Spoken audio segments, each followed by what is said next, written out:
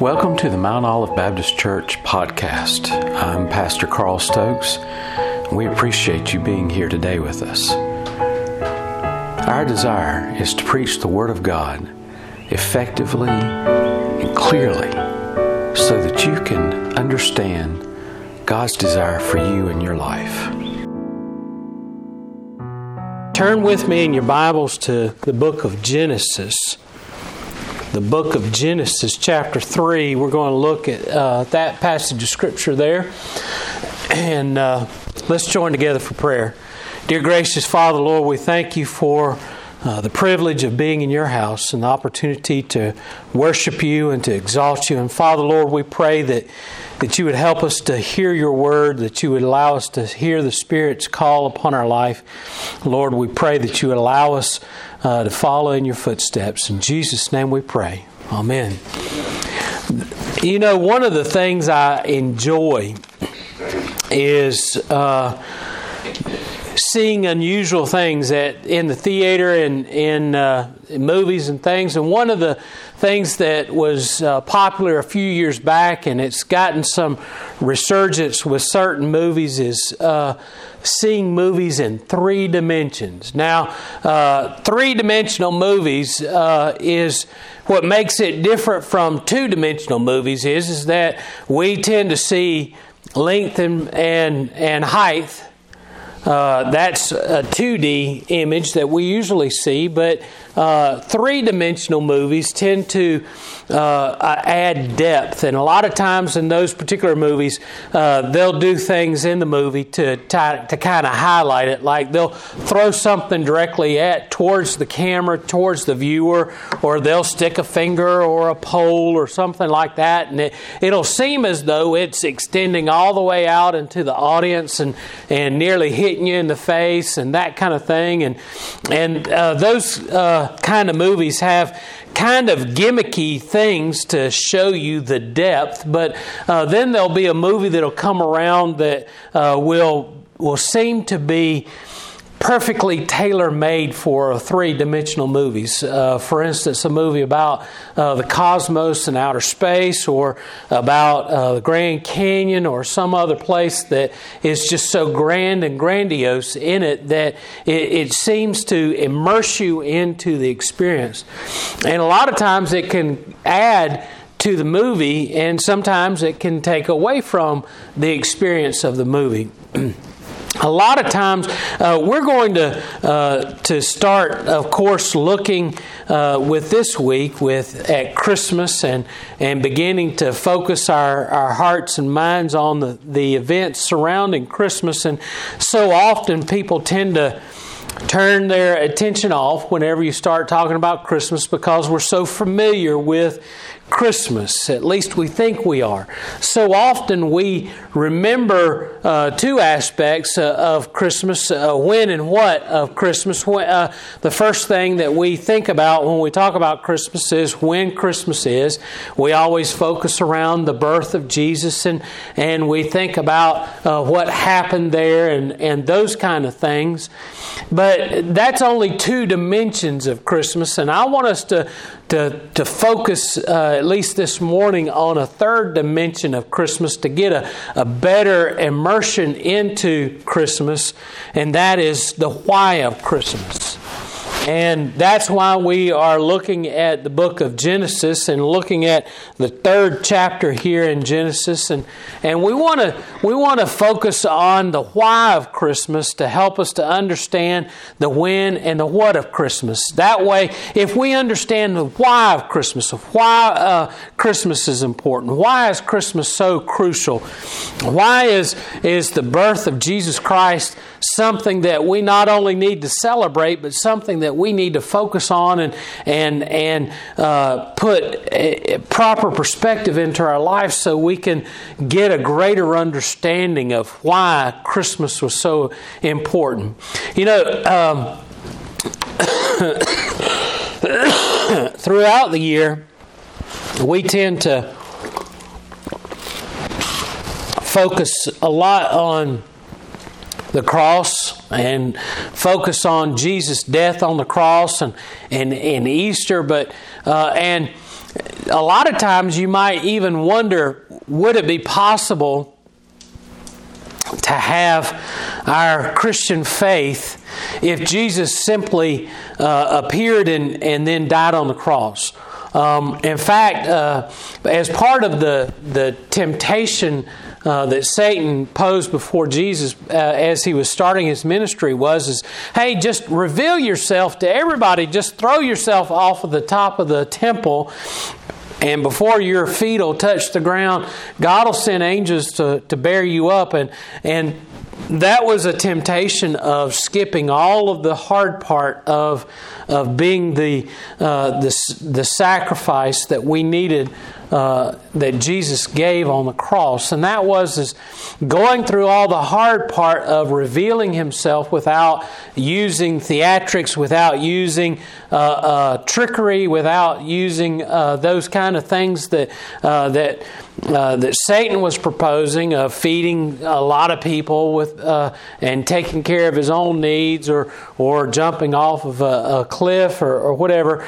It was Satan wanted Jesus to skip all the hard part, and really the most essential part of Jesus being our Savior was all the part that came before the cross, as much as the part of the cross itself. Jesus gave Himself not just simply to come and die on a cross, but to come and to live a life that He might understand and know what our experience is. So let's look at the why today of Christmas, the why.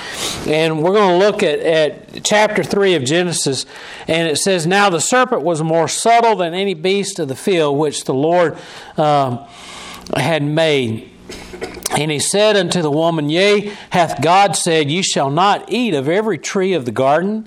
And the woman said unto the serpent, We may eat of the fruit of the trees of the garden, but of the fruit of the tree which is in the midst of the garden, God hath said, Ye shall not eat of it, neither shall ye touch it, lest ye die. And the serpent said unto the woman, You shall not surely die. For God doth know that in the day that ye eat thereof, then your eyes will be open, and ye shall be as gods, knowing good and evil.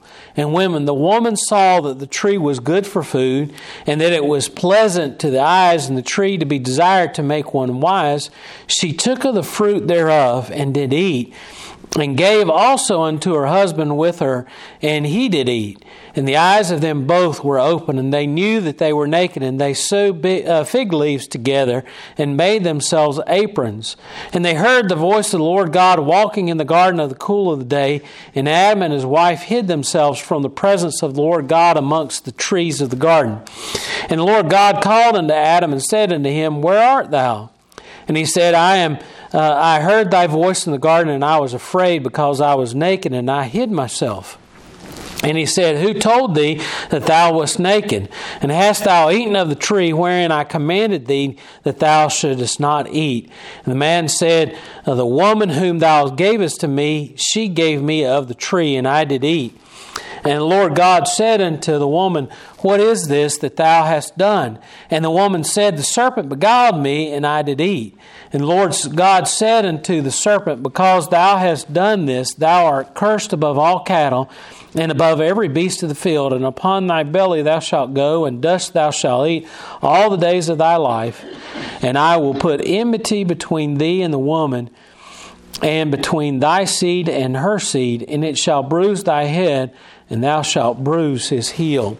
Now, as I said, this is a passage of Scripture that, for a lot of us, we're familiar with this passage of Scripture. It comes right after the creation narrative, and it's something that we're aware of. But I want you to see some things here that are interesting, some things that you might not normally pick up on, and some things that are a little nuanced here. It starts off at the very beginning when it says, Now the serpent was more subtle than any beast of the field which the Lord God had made. This this word subtle, this word describing the serpent. It doesn't say outright that this is Satan himself, but we get an understanding of that this is something that's different from the rest of all of creation. Here's a creation of God, a serpent. You realize that God created the serpent, that God created the one who would go and tempt Adam and Eve, that would go and seek to beguile. That word beguile is an interesting word too. We'll get to that in just a minute. The serpent was more subtle than any beast. He was.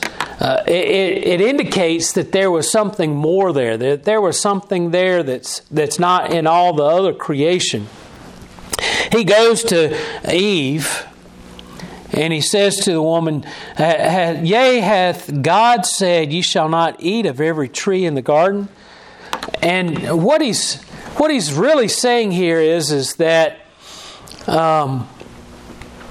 one way of translating this is not, you can eat of any tree in the garden. That's very backwards in terms of English grammar and the English way of looking at things. But what he's saying is basically a negation of the very thing that God said. God said you can eat of any tree of the garden except the tree of the knowledge of good and evil. But the serpent here says, and it's translated in the King James and in other English translations as kind of the best way that can really sum up what this is literally. The literal translation of it is he's saying, didn't God say that you could eat of any tree of the garden? In essence saying, God told you could do something. Why aren't you eating of this tree? Why is it that you're not eating of that particular tree? Have you ever wondered why the serpent went to Eve instead of Adam? It wasn't because she was weaker. It's not because she was dimmer than Adam, or that she wasn't on her game as much as Adam. I think it was because, and I believe that it was because Adam had God come to him and say, you can eat of any tree in the garden except for that one. But who told Eve? It wasn't God. It was Adam that told Eve that you can eat of any tree except the one in the middle. He went to the one that was one step away from the actual command. God said to Adam, don't do it. So he knew he couldn't go and trick Adam. So he went to Eve because he knew that Eve didn't hear directly from God. And so we see that the serpent here, he comes to Eve, and he kind of is playing on the doubts of Eve, playing on the trying to get her to question exactly what God had really said. He says, are you sure that God really didn't say you can eat of any tree? Why aren't you eating of this particular tree? Why isn't that the fruit of that tree off limits? And Eve tells the serpent, we can eat of any tree, eat of the fruit of the trees of the garden, but of the fruit of the tree which is in the midst of the garden, God has said, ye shall not eat of it, neither shall ye touch it, lest ye die. She now, God didn't say that they couldn't touch it, but which illustrates her lack of comprehension of what God's real command is. It's not that God said you couldn't touch it. He said, don't eat of the tree of the knowledge of good and evil. And her fear of doing what God told her not to do has added to this and embellished on it, and it illustrates the fact that she doesn't know truly what God has said. And so she says, God says you can't eat of that tree and you can't touch it either, lest you're going to die. And the serpent does, again, what he did in the first verse, and that is, you're not going to really die, are you? I mean, are you really not going to die if you touch it, if you eat it, if you are around it all? You know, let me just point out something here that you might not have noticed before. Nothing that the serpent says is false. Nothing. Now, you might listen to what I'm saying. Everything that the serpent says is not false in a way. God said, you shall not eat of the tree of the knowledge of good and evil. But look at what happens. When they touched it to take the fruit off of the tree of the knowledge of good and evil, when Eve touched it to eat of it, did she die immediately? No. When they ate it, did they die immediately? Well, they didn't die, like fall down like immediately and die, but instead they were cast out of the garden, right? And we don't know how old Adam was at the time in which they ate of the tree of the knowledge of evil, but we know that he lived for 930 years. So he didn't die immediately. When they ate of the tree, they knew the knowledge of between good and evil like God understood. So yes, they did gain an understanding of right and wrong like God had. So they were like God. Well, they were already like God, but they weren't a God. And that was what the temptation was, is to be a God. So everything that Satan said, everything the serpent said about eating of the tree of the knowledge of good and evil was not patently wrong. It was just slightly wrong. And that's what Satan does to us whenever we're going through our daily life and when we're tempted. It's not that that Satan, when he tempts you and me in our daily life, it's not always that he tells you, look, the sky's purple. He doesn't say things that are out and out wrong. It's just subtly wrong to the point where it gets us moving away from God. And that's exactly what all of this was designed to do, was to move Adam and Eve away from God. And we'll see that more clearly here in just a moment when we talk about the punishment of eating of the tree of the knowledge of good and evil. But that's exactly what Satan seeks to do, is to tell us enough truth that it's believable, but it's not completely true. It's not 100% true. And the serpent here says to Eve, he says to the woman, he says, surely you're not going to die if you eat this. You're not going to actually tell me that as soon as you take a bite of it, you're going to fall down dead in that moment. And they didn't do that, but death began at that moment in their life. They would eventually die and return to dust because they had begun to die in that moment. But Satan in our life tends to put enough doubt in us that we begin to doubt the very Word of God and doubt the very things that God has told us. And so that's what the serpent is doing here, is that he's placing doubt in our lives. He's putting doubt in the life of the woman to the point where she begins to have doubt about what God says. He says, for God hath known that in the day that ye eat thereof, then your eyes shall be opened, and you shall be as gods, knowing good and evil. Well, yes, they did know good and evil, but they not necessarily be a God. And that was the subtlety there. Yes, God knows the difference between good and evil, and that's again another half-truth that the serpent is saying. And when the woman saw that, look at this verse here. I want you to see something you've probably never seen before. When the woman saw that the tree was good for food, and that it was pleasant to the eyes, and the tree to be desired to make one wise, she took of the fruit thereof and did eat, and gave also unto her husband with her, and he did eat. Now, what I want you to see is how this verse is constructed at the beginning, not at the end. At the beginning it says, when the woman saw that the tree was good for fruit. That is reminiscent of a passage of Scripture that happened just briefly before this passage of Scripture, as God is creating all of creation. What does it say that God did when He created, for instance, when He created the sun, moon, and stars? It says that He, after He created, He stopped and gazed upon it, and He saw that it was good, and He declares it to be good.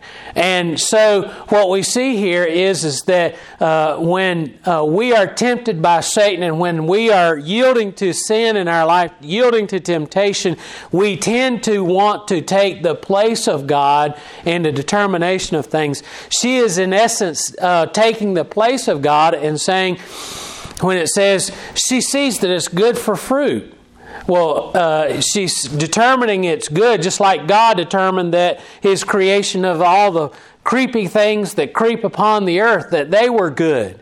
And when God created the things that flew through the air and saw that they were good, He saw they were good, and He declared that they were good. Or when God created all the things that swim under the oceans and swim in the waters, and He looks upon that creation and He determines that they are good. God is declaring those things to be good because He's Creator. He is the one who created those things. He's the one who has the right and authority to declare that those things are good. And yet, when we are in the midst of our sin, when we come into a place of yielding to temptation, we tend to seek to take the place of God. And we look at our sinful nature, our sinful behavior, and we say to ourselves, oh no, that's not sin anymore. That's good. That's good for me to do. They just finished saying that God told her that she wasn't supposed to eat of the tree. And yet here, in one verse later, she's saying, she's looking at the fruit and she's saying, hey, you know, that fruit does look good. And that fruit will help nourish my body. And here she is, she's in the midst of the garden and there's fruit all around her. And yet she's focused on one fruit and determining that in spite of all the fruit that's around her that's good, all the fruit that is there for her to eat, everything else, all the other options, she sees the one she's not supposed to have, and she declares it to be good. And she says, I'm going to have some of that because it's good. And that's what Satan does to us when we are yielding to our temptations in our life. He causes us to focus on the one thing He's presenting, and in spite of all the things that God has given us all around us that are good, He convinces us to declare the one thing God doesn't want us to do as good. And once we've convinced ourselves, we're hooked. Just like that big old bass that lives out in the pond, you're hooked and you ain't getting loose. You're hooked. And the woman here is hooked. Well, I believe the man is already hooked too. He's there with her in my book. He's there right there because it says that she saw that it was pleasant to the eyes, that it was desirable, and it was something that she wanted in her life. And hey, isn't that what temptation does to us as well? Calls us to see that it's not only desirable, but have a yearning for it in our life, that it's going to be good for us to have. Calls us to have an understanding that we, when we look upon it, it's something that we desire. And so she takes of the fruit, she eats it, and it doesn't say she has to go and find Adam. It doesn't say that she had to go and hunt him down and explain why she'd eaten of the tree. It doesn't say that she had to go and explain to him what the serpent said. She says she eats it and then she hands it to Adam. I think he was there all along. But the serpent was speaking to the woman because she was an easier mark. She was an easier one to confirm. If you want to say the one that was dumber, I think it was Adam. He heard directly from God that he wasn't supposed to do this. He could have sat there and countermanded everything that the serpent had said, and yet he sits there and doesn't say a word. And then when she hands him the fruit, he just eats it like it's anything else. But anyway, she eats the fruit thereof and turns and gives it to Adam, and he did eat. And the eyes of both of them were open, and they knew that they were naked, and they sewed fig leaves together and made themselves aprons. They saw that they were naked. Why naked? Well, naked here represents their innocence. Naked represents the fact that they didn't, without sin in their lives, there was nothing that would cause them to see their nakedness as being lewd or anything. And that's what sin does to us as well. It takes what God has provided for us and is giving us as a gift to us, and takes it and distorts it to the point where it is something lewd in our life. Instead, it takes it and takes the blessing of God and turns it obscene. It takes the goodness of God and turns it into something ugly. And that's immediately what they see. They look down, they notice that they're naked, and the innocence is wiped away. They are immediately realize that they are without any covering. Now that covering is that they talk about being the fig leaves that they've put together is important for us to understand, and it's also important later to understand that God sacrifices an animal, burns the sacrifice on an altar, takes the skins of that animal and sews them together for clothes for them, and God provides clothing for them in the place of the fig leaves. Now, this covering that they feel a necessity to have is showing the fact that they have sin in their life, and so who are they covering it from? Each other. They're both together. They're not naked in front of each other. Why do they need a covering? Because they're hiding from God already. The fig leaves represent a crude way in which they are trying to cover the sin in their life. Covering the wrong that they've done, not from themselves. They know what they've done is to cover the wrong that they've done before God. And so they are taking what God has created and trying to cover over their sinfulness and to keep God from seeing the sin in their life. And this is pointed out when God comes. Now, God comes to walk in the garden in the cool of the evening, and we have to take from the word here that it means that God, on a regular basis, came and walked with Adam and Eve in the cool of the evening and shared with them a time, an intimacy. And we'll see quickly that this is the result of sin.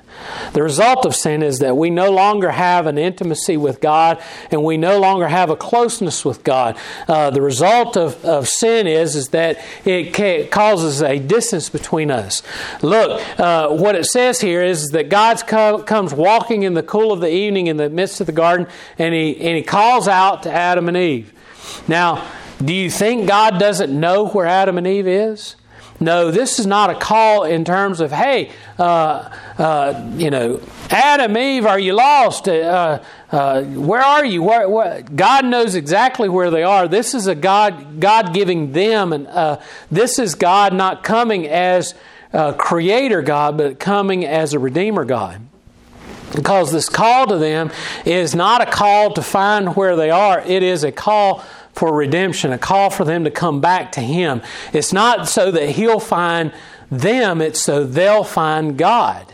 it's an opportunity for them to find their way back to God, to saying to them, hey, I'm coming. Won't you come to me? In essence, is what they're saying. It's the same thing as if you have a little child that is hiding, and you can see their little head bobbing behind the cabinet there, laughing and giggling, and you say to themselves, where are you? Now, you know where they are because you can see them right there giggling because they think that they've hid from you, because if they can't see you, they think that you can't see them.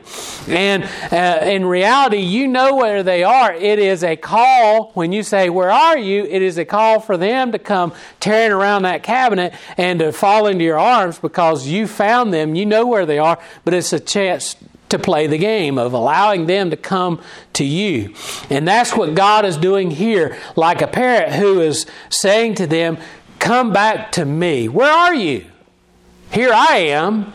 Won't you come to me? And that's what God is seeking to do. And God does it several times.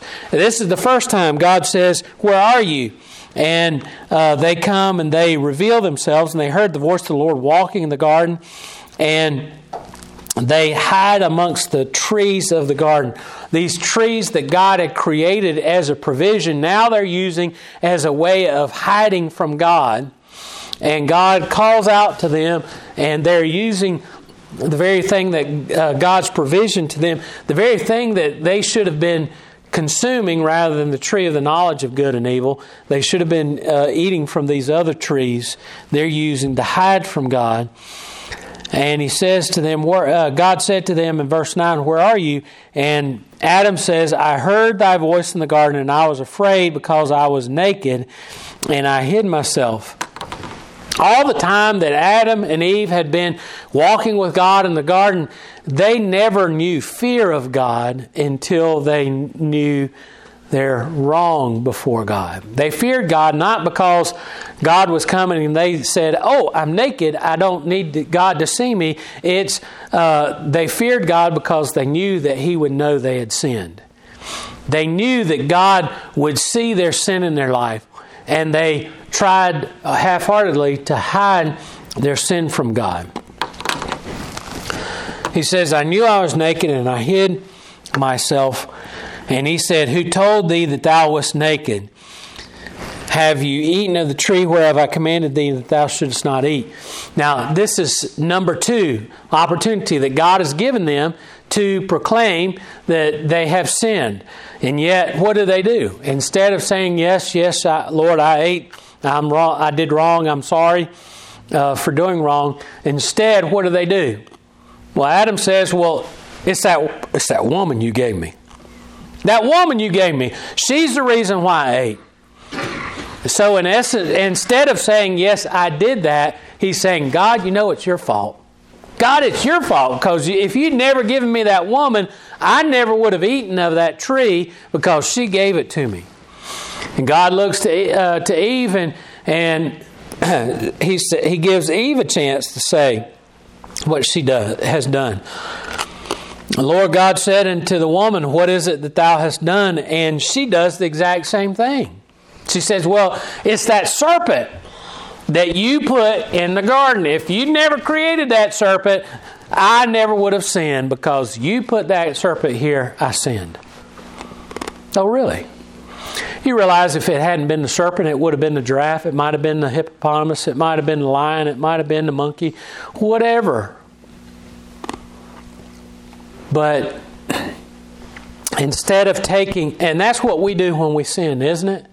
When we sin, instead of taking the responsibility, instead of coming to God and saying, I have done this. And remember, this is the first step towards forgiveness, is when we finally come to the point where we take responsibility for what we've done.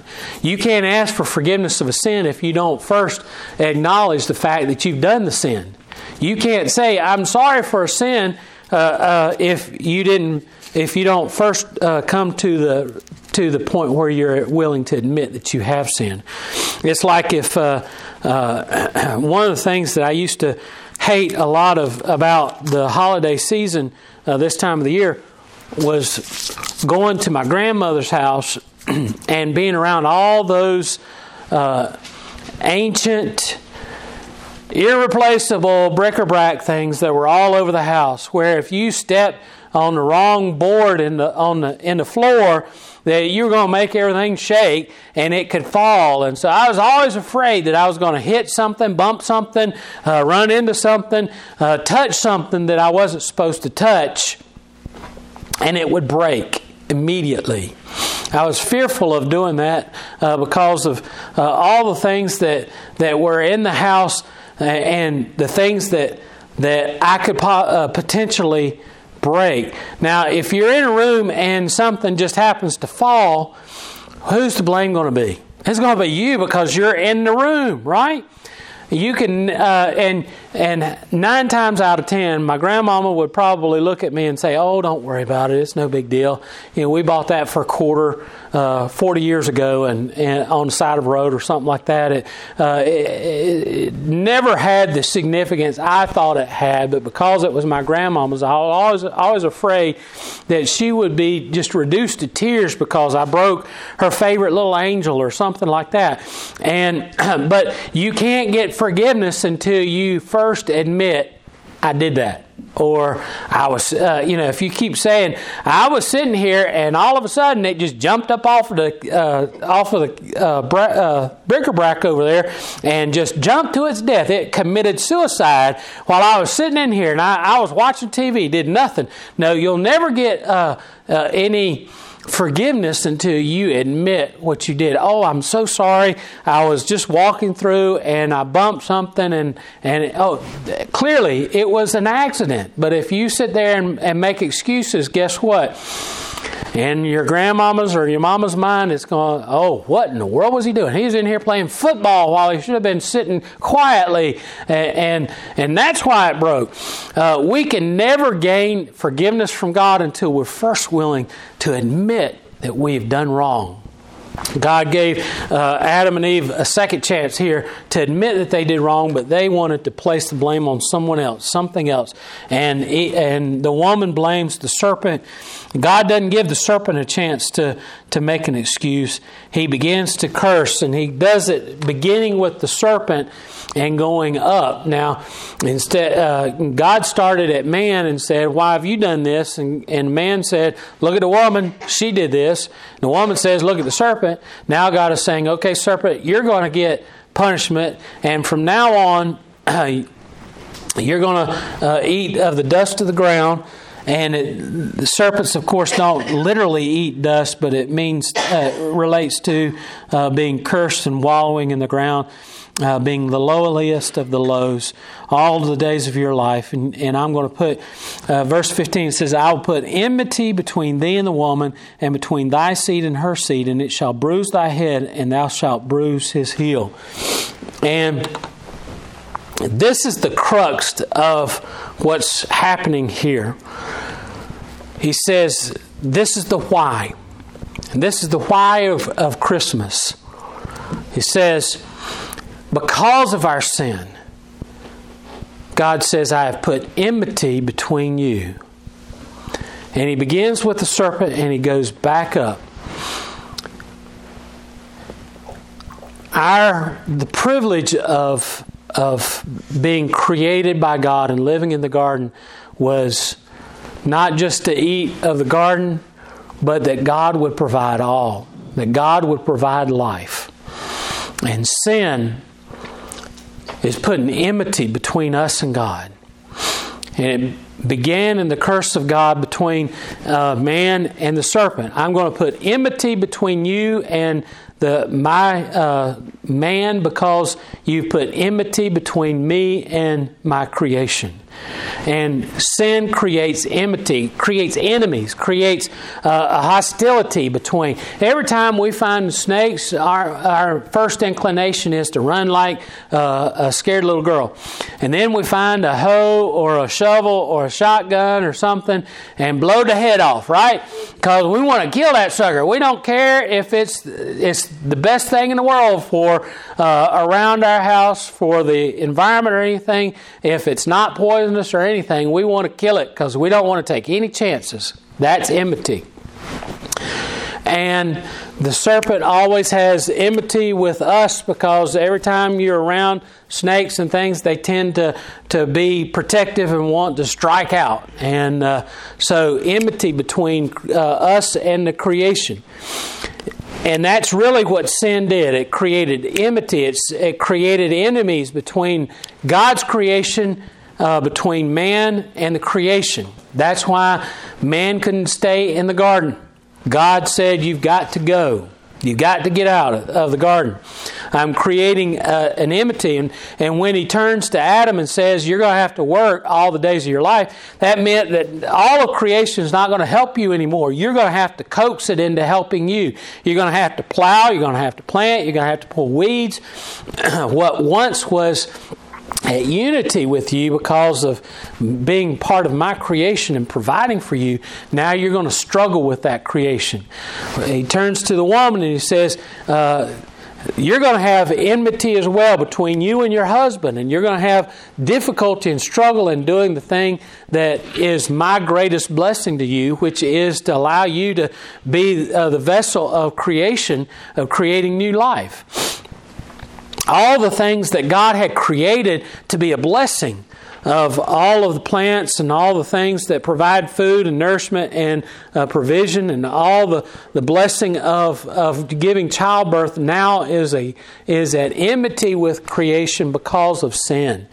And because of sin, all of creation has enmity with God. And that's what it did with Adam and Eve. The sin, the why is that our sin causes us to have distance from God, a separation between us and God, causes us to have a lack of unity with God, a lack of relationship with God. No longer is man going to be able to walk in the cool of the evening and have fellowship with God. Why? Because of their sin.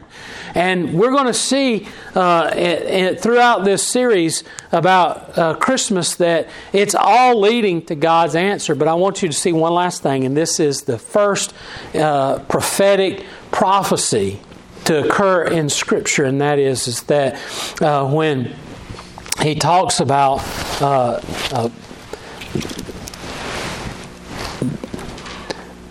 he says, and I will put enmity between thee and the woman, and between thy seed and her seed, and it shall bruise thy head, and thou shalt bruise his heel. And that's a prophetic, a messianic prophecy relating to right back to the cross. And that's really what the Christmas is all about, is about eliminating that distance between us and God, of eliminating that enmity between God and man, of eliminating that enmity in God's creation, that hostility between creation and God, and creation in itself. And God's desire is that we would understand that His desire is to have us together with Him as it was in the garden. And all of Christmas points to God's answer to sin and bringing us back into a right relationship with Him. So whenever you think of Christmas, think of the when and the where and the why. The why is because of you and me. The why is because we have sin in our life. The why is because God's desire is to bring us back into a right relationship with Him. And I hope and pray that through the Christmas season that you'll see the reason for the season is not just simply that Jesus would come, but that Jesus would come and remove the barrier between mankind and God, the sin of mankind, so that man and God can finally come back together again in unity and in love. Let's pray.